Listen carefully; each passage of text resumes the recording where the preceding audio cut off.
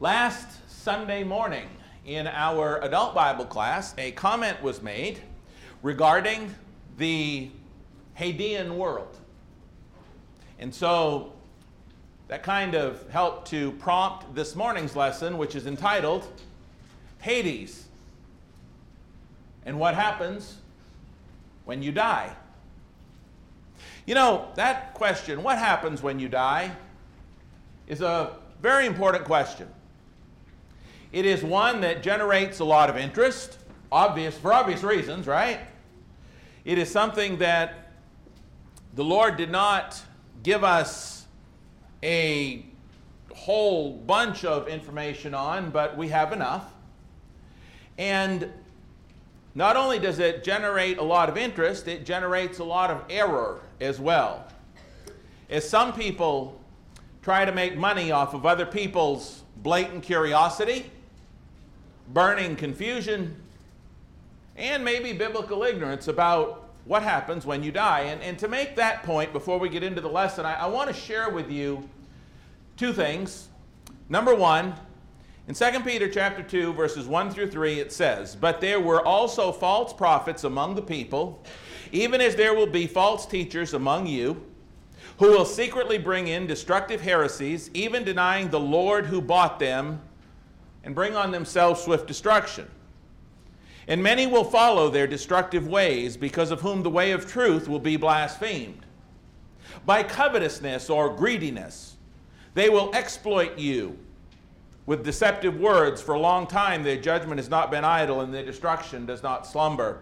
There are always going to be those in the religious world who will, for the sake of greed or whatever else, seek to exploit people with falsehood.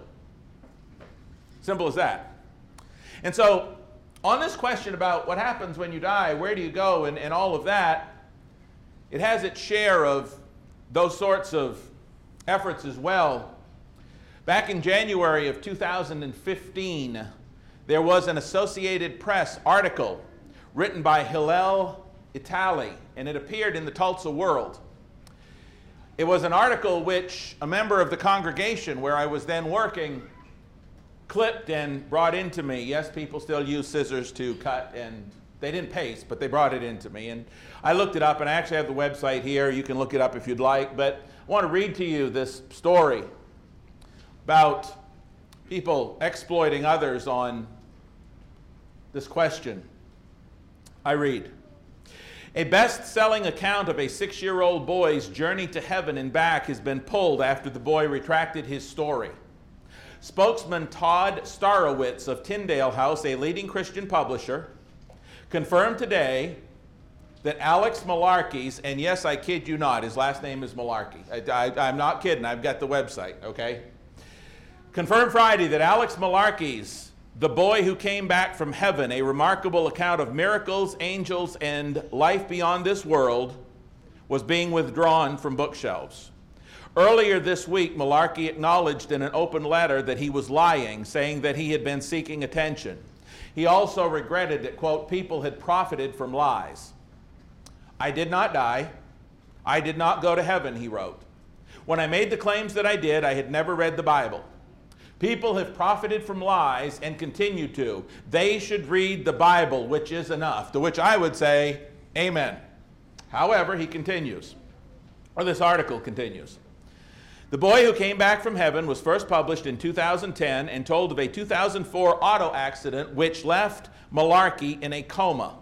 According to the book, co-written by Alex's father, Kevin, he had visions of angels and of meeting Jesus.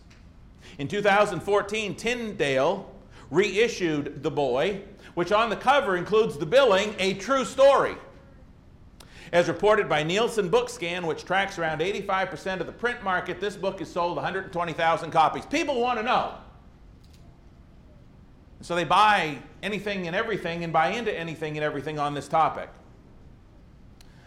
The facts of The Boy Who Came Back from Heaven have long been disputed in the Christian community, which has challenged reports of divine visions in Malarkey's book and other bestsellers such as Todd Burpo's Heaven is for Real. Goes on to tell how one religious organization passed a resolution declaring that the sufficiency of biblical revelation over subjective, experiential explanations to guide one's understanding of the truth about heaven and hell. In other words, they're saying, look, you only need the Bible. And again, I would say, amen. One of the leading critics of the book is Ben Malarkey's mother, Beth. In April of 2014, she wrote a blog saying that the book's success had been both puzzling and painful to watch, and that she believed Alex, her son, had been exploited.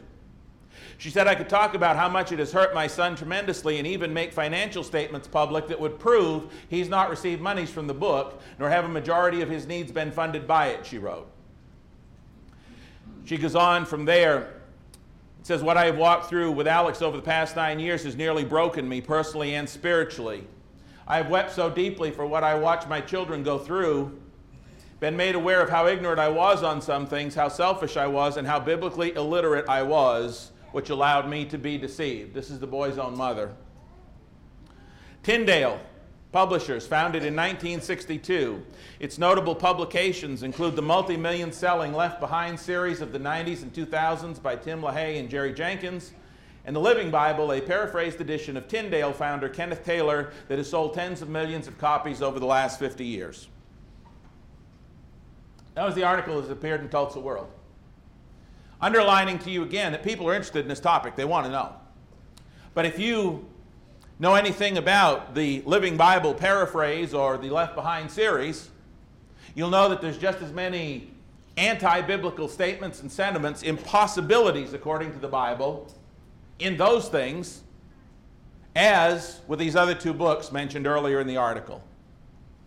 So, having established there's a lot of interest and a lot of error, what exactly does happen after we leave this earth, after we die, according to the author of life? What does happen? I want to begin this morning with a passage out of 1 Thessalonians 4, if you'd turn there with me. I don't claim to have all the answers on this, but I know that God does. And so we're going to look at a partial picture at least this morning and see where that takes us. 1 Thessalonians chapter 4. This is a passage that is often read at memorial services. It's a beautiful passage, absolutely beautiful passage. It's brimming with hope. It's brimming with comfort. It's brimming with help for the bereaved. 1 Thessalonians 4 and verse 13, Paul writes to the Church of Christ in first century Thessalonica, I don't want you to be ignorant, brethren, concerning those who have fallen asleep, lest you sorrow as others who have no hope. Paul said, I don't want you to sorrow for those who have died. He says in verse 14, for if we believe that Jesus died and rose again, even so God will bring with him those who sleep in Jesus. Those who are in Christ, that is. For this we say, verse 15, to you by the word of the Lord. Paul says, I want you to understand this is God speaking.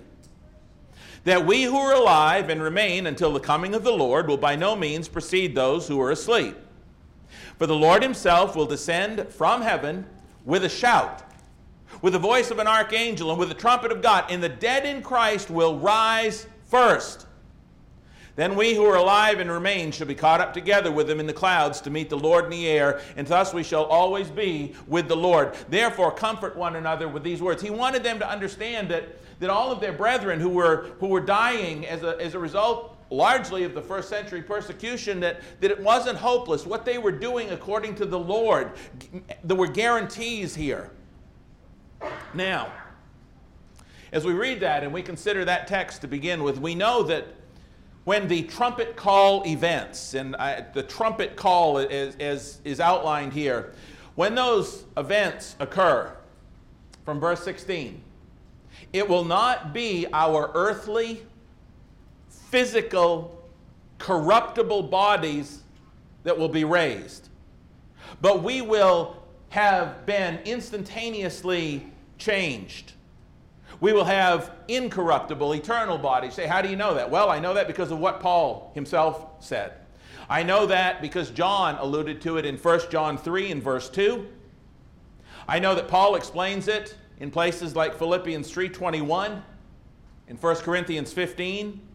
And I know that Jesus himself alluded to it in John 5. Let's take a look at 1 Corinthians 15. 1 Corinthians 15. I know that it's going to be a different body because of the Word of God. 1 Corinthians chapter 15, let's begin at verse 35.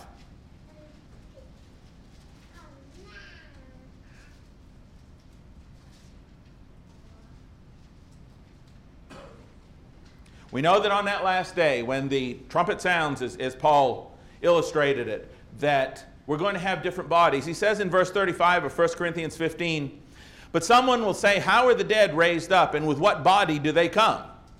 Foolish one, what you sow is not made alive unless it dies. And what you sow, you do not sow that body that shall be, but mere grain, perhaps wheat or some other grain. But God gives it a body as he pleases, and to each seed its own body. So he's making the point that, look, what you put in the ground ain't what you're going to bring up. It's going to be different. Doesn't mean it's not going to bring forth after its own kind. All flesh is not the same flesh, but there is one kind of flesh of men, another of animals, another of fish, and another of birds. There are also celestial bodies and terrestrial bodies. But the glory of the celestial is one, and the glory of the terrestrial is another. There's one glory of the sun, another of the moon, another of the stars. One star differs from another in glory. He says it's the same way, or so also is the resurrection of the dead. The body is sown in corruption. It is raised in incorruption. See, there's the difference. It is sown in dishonor. It's raised in glory. It's sown in weakness. It's raised in power. It is sown a natural body. It is raised a spiritual body. There is a natural body and there is a spiritual body. Paul makes it real clear. He goes on to say, and so it is written, the first man, Adam, became a living being. The last Adam became a life-giving spirit. However, the spiritual is not first, but the natural, and afterward the spiritual. The first man was of the earth, made of dust. The second man is the Lord from heaven. As was the man of dust, so also are those who are made of dust. And is the heavenly man, so also those who are heavenly. And as we have borne the image of the man of dust, we shall also bear the image of the heavenly man. Watch this. I say, brethren, flesh and blood cannot inherit the kingdom of God, nor does corruption inherit incorruption. We're not taking these mortal bodies with us to the heavenly aspect of the kingdom. Behold, I tell you a mystery. We shall all sleep.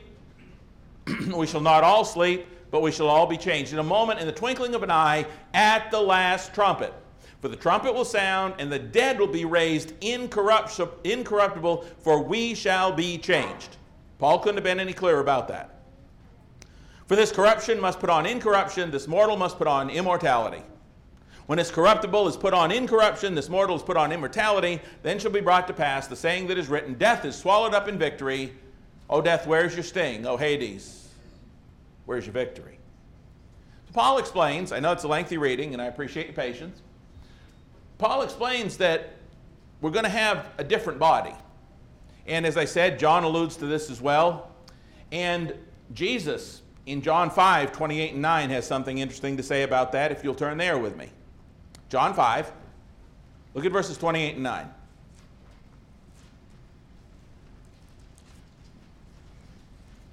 Again, talking about what's going to happen at the great judgment day, as it were, the last trumpet, call it what you will. John 5, 28 and 9. Jesus himself said, do not marvel at this, for the hour is coming in which all who are in the graves will hear his voice, come forth, those who have done good to the resurrection of life, those who have done evil to the resurrection of condemnation. Now, so we understand, or at least we have a picture. I'm not sure all of us fully understand it. I don't. But we have this picture in 1 Thessalonians chapter 4 and verse 16, what's going to happen at the end. But what the focus of the sermon is this morning is what happens between the time you take your last breath here and that time, when what we commonly refer to as the second coming happens and we rise from the grave. What happens in between those two things? What happens? Well, that is a question that we will seek to answer with this morning's lesson. Will our souls sleep, as some say? Will they be unconscious? Will our spirits be annihilated? Will we be reincarnated, as some religious groups teach, and keep coming back in the form of another and another to finally try to perfect this process of being perfected? First of all, let me say, that's not going to happen, okay? We know that's not going to happen. We know reincarnation's not going to happen. We know it very simply. 2 verses. Hebrews 9, 27 and 8. It's as simple as that. I studied with at least one gentleman who believed in this reincarnation process, and for obvious reasons, he wasn't quite sure what to do with Hebrews 9, 27 and 8. 9, 27 and 8 is really clear. Here it is. It says this. And as it is appointed for man to die once. We're not going to die, be raised, die, raised, die, raised, die, raised, die, raised, die, raised, back and forth and reincarnate. It's not going to happen. And as it is appointed for men to die once, and after this, the judgment. There you got it. Die once, we're not coming back reincarnated. But after this, the judgment. So Christ was offered once to bear the sins of many. To those who eagerly wait for him, he will appear a second time apart from sin for salvation. Are you waiting for Jesus? I love that verse. He's coming again, brethren. He dealt with sin the first time. This time, he's going to take with him his saved. So we know that reincarnation is not a reality. And as we talk about what happens, perhaps the greatest insight gained from Scripture could be that found in Luke chapter 16, the account of Jesus, of the rich man and Lazarus. Please turn there.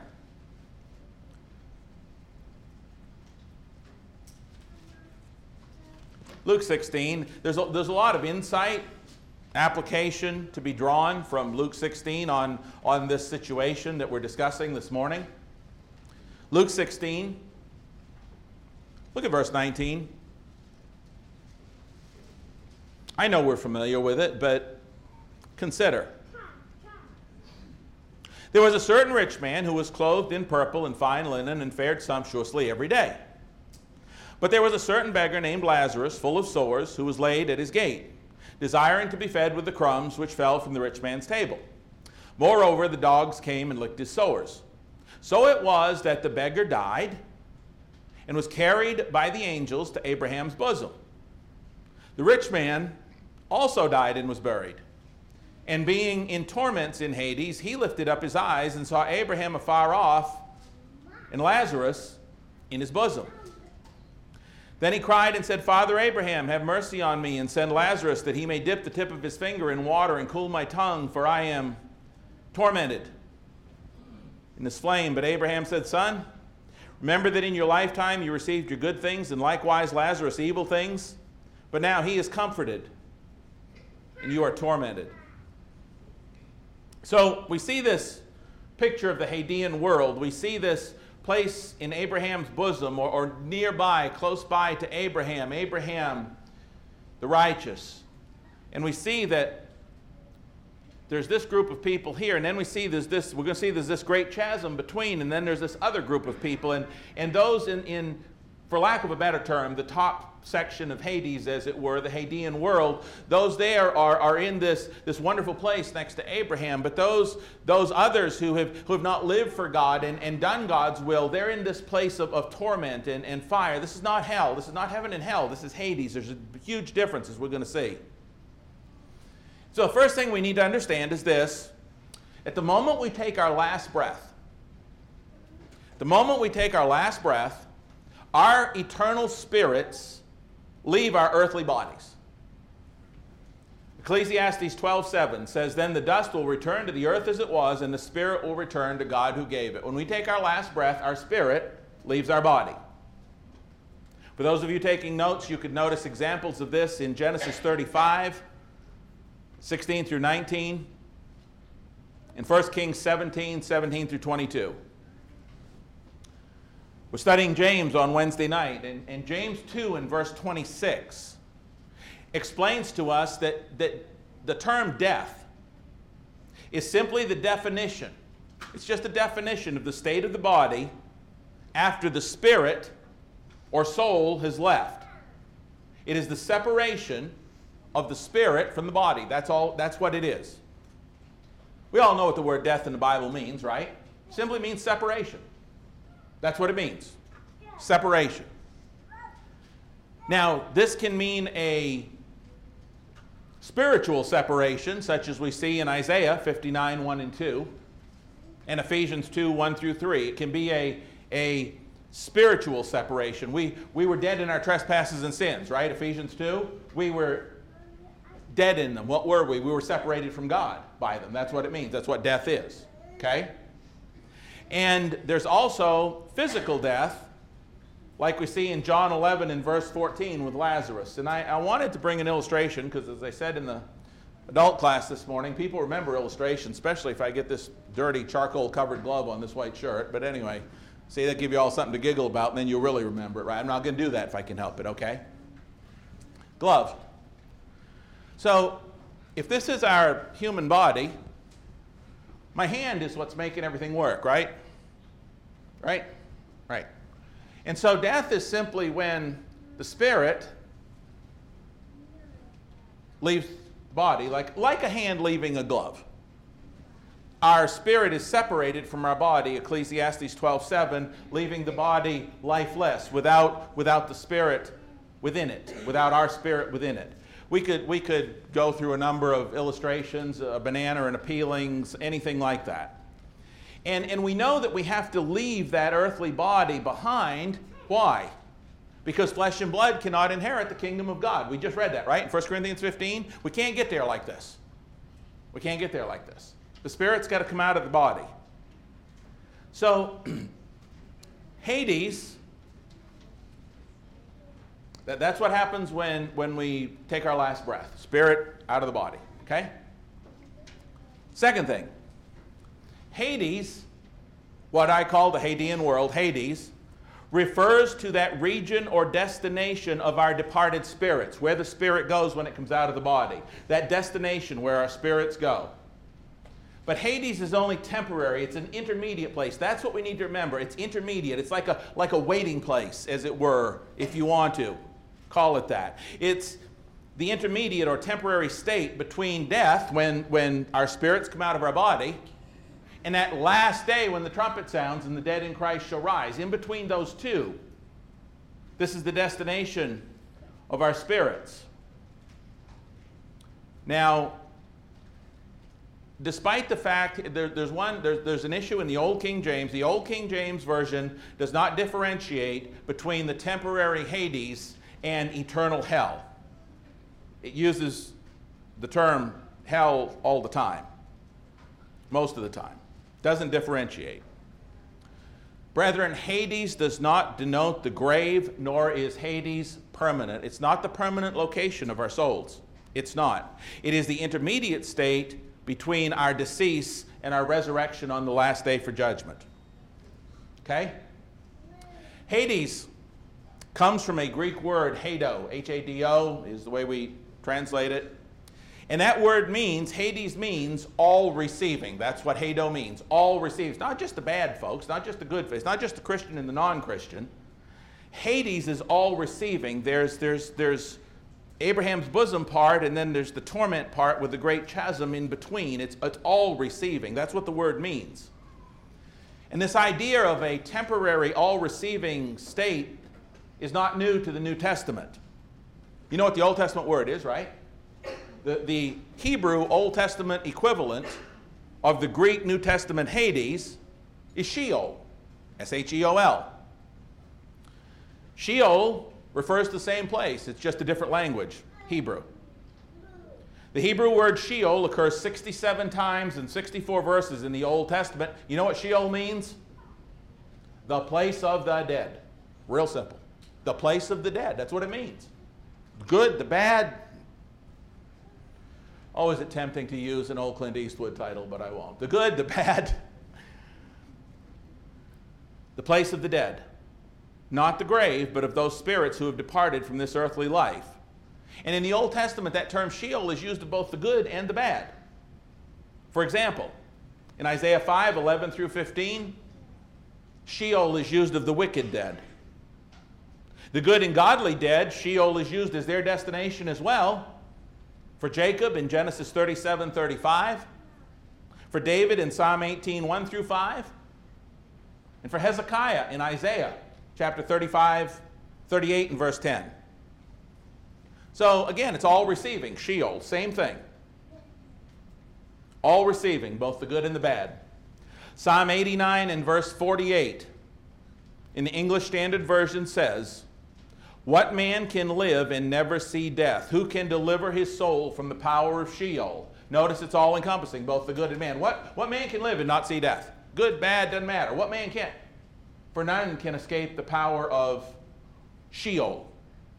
Again, it's all receiving. So,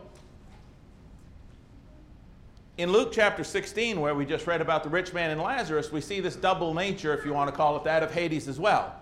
We see a place of great torments, where the wicked and the ungodly and the disobedient have gone, and they're separated from those who are in paradise, or called Abraham's bosom, where the God-fearing, obedient, and forgiven have gone. This is the paradise. This good part of Hades, Abraham's bosom, this is the paradise that Jesus said he would take the thief to the cross on that day in Luke chapter 24, in verse 43. Remember what he said to the thief? He said, "Today you'll what? You'll be with me in paradise." Didn't say he was going to heaven. He said, "Today you'll be with me in paradise." Good side of Hades. Other terms for that same place are pleasure part, paradise, Eden. According to the Evangelism Handbook, Abraham's bosom is a place of joy, a place of comfort, a place of good things, a place of God's favor, a place of rest. And souls, here's the deal, souls are in a conscious state there. Could the rich man see Lazarus in Abraham's bosom? Could he see him? Did he know who he was? Conscious. This is not unconscious. Our spirits are there. They're not unconscious. They're not obliterated. They're not oblivious to everything they could see. And in Hades, you can tell, if you're there, what's going on. This is one of the messages that we get out of this, and that should answer a lot of questions about some of those things we often talk about when we die. Jesus went there with the thief to Abraham's bosom, where Moses and Elijah were. And how do we know that? How do we know that Jesus went to Hades? Because the Bible says so. Acts chapter 2. Turn with me there. Verse 31. It implies he went there. It does not say exactly that he went there, but it certainly does imply it. I don't know how you can imply anything else from this verse. Acts 2 and verse 31. Peter, talking about the resurrection of Jesus, about all that Jesus went through after his crucifixion, says in Acts chapter 2 and verse 31, "He, foreseeing this, spoke concerning the resurrection of the Christ, that his soul was not left in Hades." Do you see it? You can't be left somewhere that you weren't. You can only be left somewhere where you were. His soul wasn't left there. What does that imply? That's where he was. He just wasn't left there. His soul wasn't left in Hades. But it was there. We read in John chapter 20, verses 11 and following, about Mary Magdalene's encounter with Jesus at the tomb on that Sunday morning. John chapter 20, verses 11 through 17. And you'll recall how that story went. She's outside the tomb weeping. Jesus is gone. Jesus speaks to her, and she thinks that it's the gardener. You remember the story, right? And when she understands that it's Jesus, what does he tell her? He says, verse 17, he says, "Do not cling to me, for I have not yet ascended to my Father." Jesus, after being put to death on Friday morning, or being crucified Friday morning, dying Friday afternoon around 3, going through Saturday, in the wee hours of Sunday morning, look what he said. He said, "I have not yet ascended to my Father." Jesus didn't go to heaven during that time. He said, "I haven't been there yet. Don't stop clinging to me. I still got to go there. I got work to do," is the implication, but I haven't been there yet. Well, where was he? Well, he was in Hades, Acts 2 and verse 31. He was there. That's where he went. Now, evidence I'm not going to teach this as an absolute fact. I know that there have those who have said this, and I'll tell you why they said it, and it makes sense to me, but I'm going to put this out there because I want you to think this morning. Evidence would seem to suggest, biblical evidence, I'll point you to 4 different references here in a minute. Biblical evidence would suggest that after Jesus' resurrection, he took the good part of Hades with him to the heavenly realms, which would widen that chasm even further. But, well, how do people come to that conclusion that that's very likely? Because the Bible doesn't come around and say he took the top part of Hades and went to heaven with it. It doesn't say that. So how do we come to that, even thinking about that? Well, I want you to think about this. First text that would at least begin to lead us in that way is Ephesians 4. Tell me when you go home today you won't have something to think about, right? Ephesians chapter 4.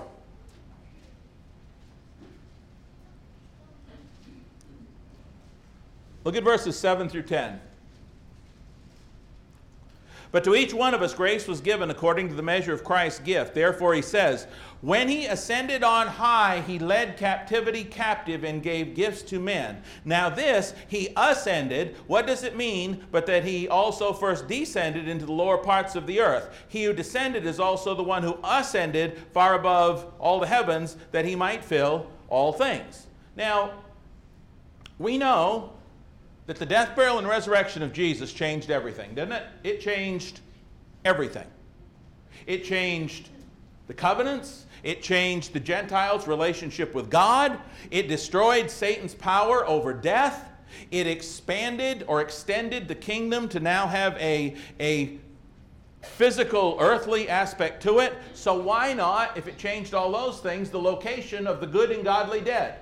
They're still in Hades, but that whole top part, for lack of a better term, I'm trying to put this into human terms, and it's not always easy, okay? Why not that he took that group with him, or that top section of Hades? And I'll tell you why. After the Lord's resurrection, of course we know in Matthew chapter 27, verses 50 through 53, about all the dead coming out of their graves and going into the holy city and all that, but after the Lord's resurrection from the dead, this is key. Instead of talking about going down to Sheol, like they did in the Old Testament, all the verses talk about going up to be with the Lord. Now, we know that doesn't mean heaven yet. We know that that's not the final judgment hadn't come yet. We'll get there. But all of the verses after that talk about going up to be with the Lord, or up to paradise, that sort of thing. For example, after his resurrection, follow me here, 2 Corinthians chapter 5. 2 Corinthians chapter 5. I'm going to give you 4 of them here real quick. Notice in every one of these that even though final judgment has not occurred yet, Revelation 20, we'll get there, even though final judgment hasn't occurred, these people that have died, these good righteous after the resurrection, are said to have gone up or be with the Lord. So if he's at the right hand of the throne of God interceding for us, how can they be with him if they ain't in heaven? Unless he took top part of Hades with him. Consider. 2 Corinthians 5, beginning at verse 6. So we are always confident, knowing that while we are at home in the body, we are absent from the Lord. For we walk by faith, not by sight. We are confident, yes, well pleased, rather to be absent from the body and to be present with the Lord. Okay, absent from the body. We are anxious for that time when our spirits shed the body. And what does he say we're going to be then? With the Lord, right? That's what he says. Consider another. 2 Corinthians 12, 1 through 4. Paul writes, "It is doubtless not profitable for me to boast. I will come to visions and revelations of the Lord. I know a man in Christ who 14 years ago, whether in the body, I don't know, or out of the body, I do not know, God knows. Such a one was caught up to the third heaven, and I know such a man, whether in the body or out of the body, I don't know, God knows. He was caught up into paradise, and heard inexpressible words which it is not lawful for man to utter." In this context, paradise is up. Doesn't say heaven. Consider with me Philippians 1.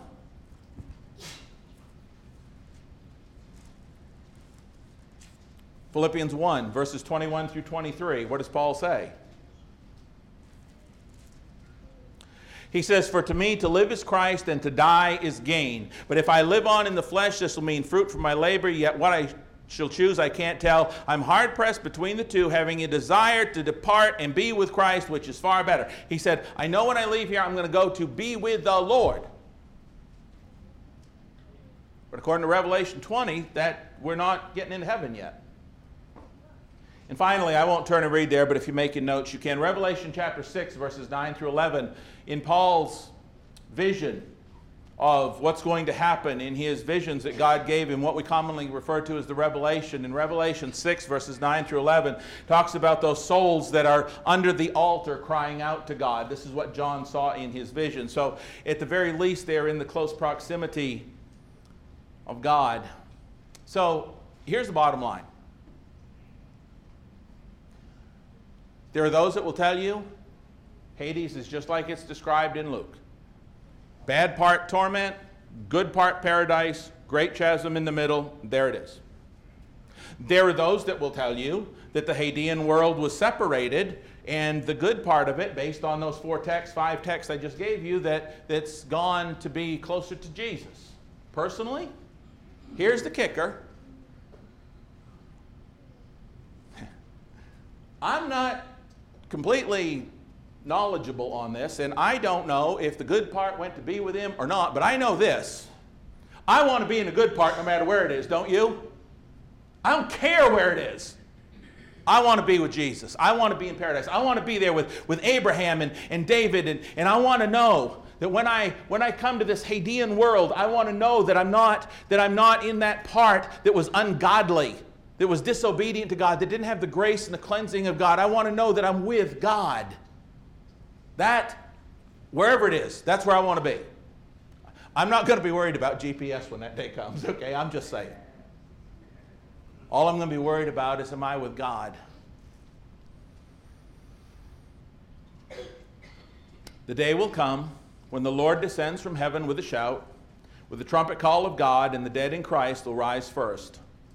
All of those disembodied spirits who are in the Hadean world, on the good side of it, the Hadean pleasure park, wherever it is, as pure and perfect and peaceful as it is, all of those disembodied spirits will take on a new, heavenly, incorruptible body according to the text that we read earlier on. This idea is not new to Scripture either. Isaiah 26:19 in the New American Standard Version says, "Your dead will live. Their corpses will rise. You who lie in the dust, awake and shout for joy, for your dew is as the dew of the dawn, and the earth will give birth to the departed spirits." So this is not a new idea to the New Testament. Daniel 2 in verse 12 says, "Many of those who sleep in the dust of the ground will awake, these to everlasting life, but others to disgrace and everlasting contempt." You see, we have a picture in Revelation 20. Please turn there. Of the final day, the great day judgment, that day we sing about. There's a great day coming and all of that when we all will appear before the judgment seat of Christ. Look at Revelation 20.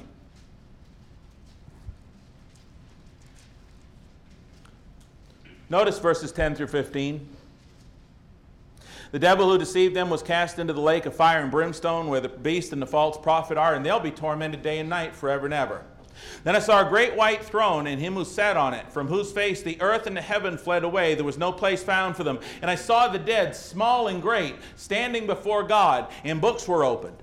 And another book was opened, which is the book of life. And the dead were judged according to their works by the things that were written in the books. The sea gave up the dead who were in it, and death and Hades delivered up the dead who were in them." Hades is going to be emptied out. "And they were judged, each one according to his works. And death and Hades were cast into the lake of fire." There's no longer any need. Listen, when we all come before God for final judgment, is there going to be a need for earthly death anymore? No, because there ain't going to be anybody here. Is there going to be a need for Hades, this temporary holding place? No, because the final judgment will have been passed. This is the second death, and anyone not found in the book of life was cast into the lake of fire. As I think about how to describe all of this, find an illustration that works. Let's take just for a minute the bad side of Hades, torment. until Judgment Day, as it were, the bad side of Hades is sort of like a holding cell for those criminals who've already received a verdict of guilty, but they're just awaiting final sentencing. You know how that works, right? You commit a terrible crime, you go in, you're found guilty of the crime, and then you're usually put back in the jail for a month or two until the judge sentences you, right? Pretty much the way that works. Well, that's the way this works. The guilty, those who are not pure in God's eyes because of the blood of Christ, or those under the old covenant who were righteous through what God set up there, they're like right now waiting final sentencing for they know they're guilty, like the rich man. They know because of what they're going through. But Hades, for those who belong to God, that's closer or appears to be closer to Jesus than it used to be. You know what I'd think of that as, based on everything we've studied? You got heaven. You got this beautiful palace, we'll just say, for lack of a better understanding. And right outside of this heavenly palace, and we're going to enter through the gates and all of that, right outside of that there's this beautiful park, this pristine park. And you know that if you're in this park, that you're going to wind up living in the palace later on. And that's the best way for me to get my mind around if indeed this top part of Hades is closer to God. It's right outside of heaven. And then comes this final judgment. But you know, as you're in this place with Abraham and that thief and all of those good and godly and righteous people, you know what your final judgment is going to be. I want to be in that number, wherever it is. In the Evangelism Handbook, it says, just think about this. It has been truly amazing to me what people have done to prepare for their future. Life insurance, last will and testament, DNRs, do not resuscitates, obviously, arrangements with a funeral home, trusts for our children and grandchildren. A cabinet maker built a casket for himself and displayed it on his front porch. How foolish it would be to have prepared for all these things and have neglected to prepare our souls for heaven. And that's the bottom line, isn't it? That's the bottom line of this whole thing, is how foolish it is to prepare for life and to prepare for all of those other things in the end of this life and yet not prepare our souls for heaven. So often in the Scriptures we're told we need to do that. Psalm 39, 4 through 6 says, Lord, make me to know my end and what is the extent of my days. Let me know how transient or temporary I am. Behold, you have made my days like handbreadths, and my lifetime is nothing in your sight. Surely every man at his best is a mere breath. Surely every man walks about as a phantom. Surely they make an uproar for nothing. He amasses riches and does not know who will gather them. Psalm 90, verses 10 through 12. As for the days of our life, they contain 70 years. Or if due to strength, 80 years. Yet their pride is but labor and sorrow, and soon it's gone and we fly away. So teach us to number our days, that we may present to you a heart of wisdom. That's the bottom line this morning. Be ready for heaven. In Luke chapter 9, verses 23 through 26, it says, He said to them all, If anyone desires to come after me, let him deny himself, take up his cross daily, and follow me. For whoever desires to save his life will lose it, but whoever loses his life for my sake and the gospel's will save it. For what will it profit a man if he gains the whole world but loses his soul? From what I understand in the Scriptures, when we take our last breath, our spirit departs our bodies. We go to one side or the other of Hades, wherever they're located and however far apart they are. And we will be there, our spirits, until the last day when the trumpet sounds, as Paul puts it. And we come before God for final judgment. And as we go to heaven, we will have these new and glorious, eternal, incorruptible bodies. That's what happens when we die, as far as I understand it, according to those texts. But before we close, I want you to consider something. Turn back with me to Luke 16, would you please? And if you've never taken the time to really study this out, it bears doing, believe me.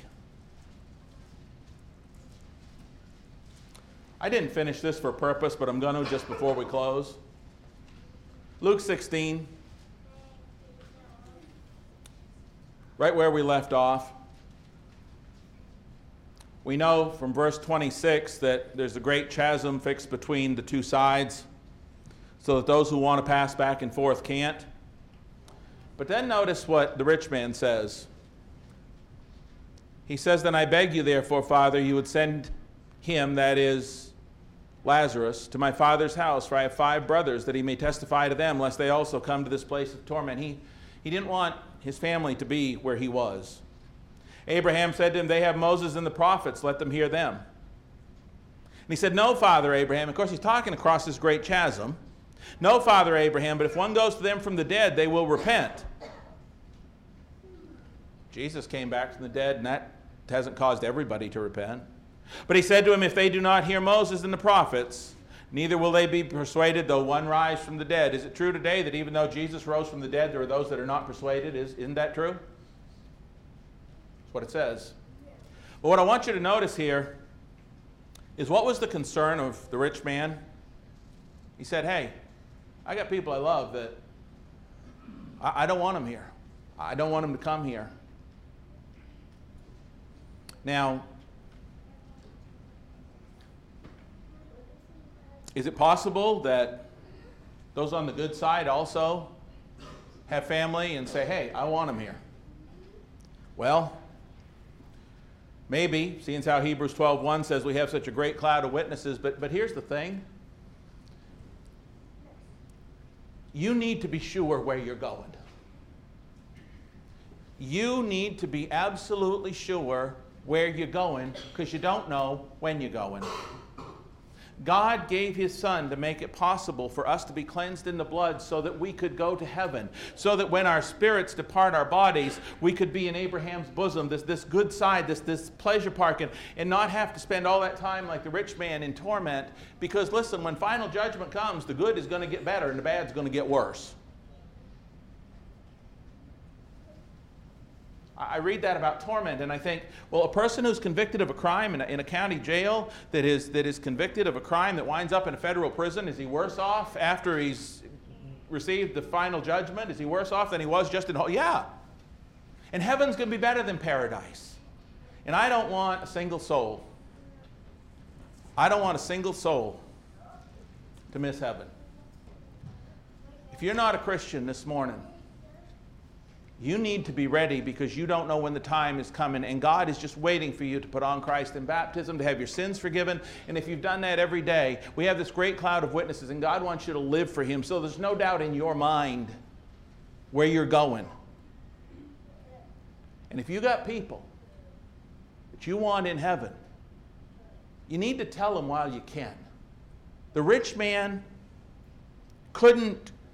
He was beyond helping them at that point. Don't wait till you're beyond helping people that you love to find Jesus and to find the truth and go to heaven. Tell them now while you got today. Don't wait till you can't do anything about it. Right now, you can do something about it. Once you take your last breath and your spirit leaves your body, you can't do anything about it. Tell them today about how awesome Jesus Christ is while you can. If you're here today and you'd be baptized into Christ for the forgiveness of your sins, to make absolutely sure and have that confidence that only his blood can give you, we'll do that. If you need the prayers of the church that you will help somebody else to find the way to be stronger in Christ, anything we can do to get you closer to Jesus so you can know where you're going when the time comes. Right now, come on down. Let us help you as we stand and sing.